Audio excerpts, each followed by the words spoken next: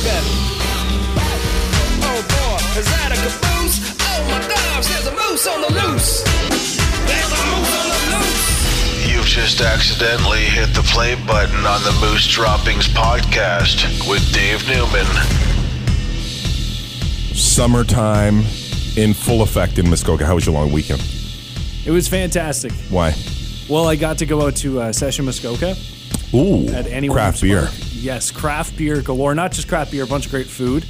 And it rained, but then the rain held off and everyone came out. It was a great time. It's probably the best remote I've ever done. Drink lots of IPA? No comment? What does that mean? Well, I was on the job. Oh, then definitely you did not drink lots of IPA. No. Was there a lot of man boobs?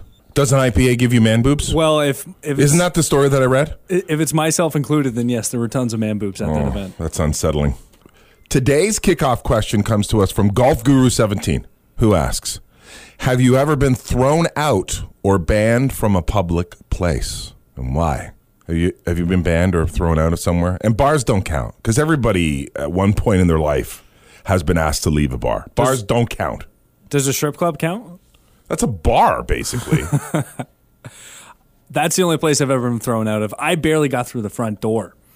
I got Did by you get the bouncer. handsy? I didn't get handsy. I didn't even get to the area. Like the guy, I gave him my ID, and he's like, all right, come in. And then I walked 2 steps, and he's like, no, you know what? You're too wobbly. Get the hell out of here. Oh, yeah, okay. So that's a bar. That doesn't count. Have you ever been kicked out of, banned from a public place? Yeah. It was downtown mall in London, and me and my buddies had a silly string fight on the 3rd floor, and security came and got us, and we were banned from that mall for like 6 months. Banned from the mall? Yeah. It wasn't a great mall anyways, but I think it was worth it. I've been banned from several places in my lifetime, but my first memory of ever being banned from somewhere was the Bramalea City Center. I grew up in Bramalea, and the big mall there, the Bramalea City Center. What we used to do as kids is take our remote control cars into the mall because all the ramps and stuff. Oh man, the floors are pristine, right? It's perfect. So we used to sneak into the mall with our remote control cars. Innocent fun, but I got banned from the mall. And I would say I run into trouble periodically now. People threaten to ban me all the time. And the problem is because, as you know, because you work with me, I'm a very loud talker. People think I'm yelling when I'm not yelling. No, you're just talking. I think I have Latin blood in me. A little fiery? I think so. I'm a loud talker. I'm a passionate talker. And then often I get into situations where someone across the counter is saying, "Sir, please do not yell at me." And I'm like, I'm not yelling. But that's the most frustrating is when you're being calm, right, and people think you're freaking out. Happens to me all the time. Moose Droppings Podcast is brought to you by the South Muskoka Hospital Foundation, raising funds to help South Muskoka Memorial Hospital provide exceptional health care. You can get more details at healthmuskoka.ca. You're listening to the Moose Droppings podcast with Dave Newman. Hey, remember a few months ago when we discussed on a podcast conspiracy theories? I do. That we believe in, and I said I believed that animal-human hybrids are a thing. Do we have proof now? This is from a national publication. This is not fake news. This is from a national publication. I just got this off the internet yesterday. The headline reads, "The world's first human-monkey chimera was created in China. Leaked research by Spanish scientists claims that they've created the world's first human-monkey chimera embryo. Scientists' controversial claim that they've created the first human-animal hybrid in a Chinese laboratory has been leaked. A team of Spanish researchers operating in China say they've created embryos that are part human, part monkey." I think I've seen that movie. It wasn't very We've all seen that movie.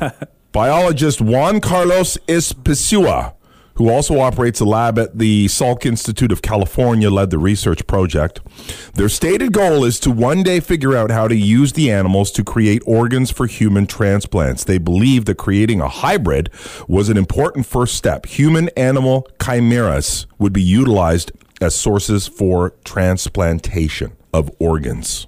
If we go back to our conversation that we had about human-animal hybrids, and I said China, in this article, it basically says that the experiments, while this guy is Spanish and he has a lab in California, all of this is happening in China because they have more lax laws. Looser laws in that regard. They're turning a blind eye to all of this stuff. Human-animal hybrids. It's fact. It's here. But did when we first discussed it, because I never really got why you do it, but I guess the organ transplant on the black market is the whole purpose of this, right? That's what they're saying. But what if all this goes sideways? It will. What if we go from just creating and growing organs that can be used for transplant to actually creating a subspecies? Do they have rights? Do you give them citizenship? Can they get married? It blows my mind to think this is actually now, it's been confirmed. It's happening. would- Researchers may be after more fundamental scientific questions. The questions of evolutionary distance and interspecies barriers. Ugh. Right? I think we might have to get a new washroom in the public washrooms at some point. I don't want to share a washroom. Dude, we're heading the direction anywhere where it's just a washroom anybody can use. Now we're talking about interspecies Exactly. washrooms. Research like this can make the public alike feel squeamish, regardless of whether the research turns out to be valid or productive. On its face value, still pushing the boundaries of biological and genetic inquiry. Bizarre. Pretty spooky stuff. Dude, I'm going for the tiger hybrid. If they can inject me with some tiger DNA, I'm doing that all day long. That's what Charlie Sheen had, right? He had tiger blood. Oh, yeah. All right, let me change my answer. You're listening to the Moose Droppings Podcast with Dave Newman. Last week, you had some homework. Mm-hmm. And your homework was to compliment complete strangers, right? To throw a compliment out, something nice. Through the coffee drive-thru, compliment the person who's behind the counter. You've got a really nice smile. You know that? Thanks for flashing that smile. Appreciate that. Love that smile. Did you have braces? You had braces, didn't you? They're so good. Those teeth are so good. That sort of thing. How did it come along? How did you do with that? It went okay. Like I said, I was out in public for like 8 hours, so that was my chance to do my homework. Most of the compliments were on people's hats. Why are you complimenting someone's hat? Well, because if I said like one guy, I complimented mostly guys because that way they're not gonna get mad at me. And I go, "Hey man, you have a really nice smile." And he just looked at me like, "What the hell?" He's like, "Just give me some free stuff." Right. But then this one older lady, I said, her name was Gladys, I think. I'm guessing there. I said, "You have a lovely smile." And I love that hat, too. And she goes, "Oh, thank you so much." And then she told me how much she listened to the Moose. Now, I don't know if she said that after the compliment, but I think there's some goodwill coming her way from doing that. Yeah. So the homework, it was completed. I'd give myself like a B-. The thing that I love most about, and I think I already alluded to this last week, the thing that I love most about doing the compliment a day, or at least minimally a compliment day to a stranger, is it forces you out of your comfort zone. I find a lot of us are going through life on what I would call autopilot. Do you know what I mean by that? A lot of us are on autopilot, where we just kind of cruise through the day, keep the head down, facing the phone, not talking to people around you, not engaging with people around you. So I think when you get out of that zone and you force yourself into more uncomfortable situation, it can prove to be beneficial in a number of ways. Now, one of the things that I learned about talking to complete strangers is that when I'm talking to you, I know a lot about you, right? Mm-hmm. I know your likes. I know your dislikes. I probably know how you're going to react to something that I say. When you start talking and engaging strangers, you're going into that completely blind, right? Yeah.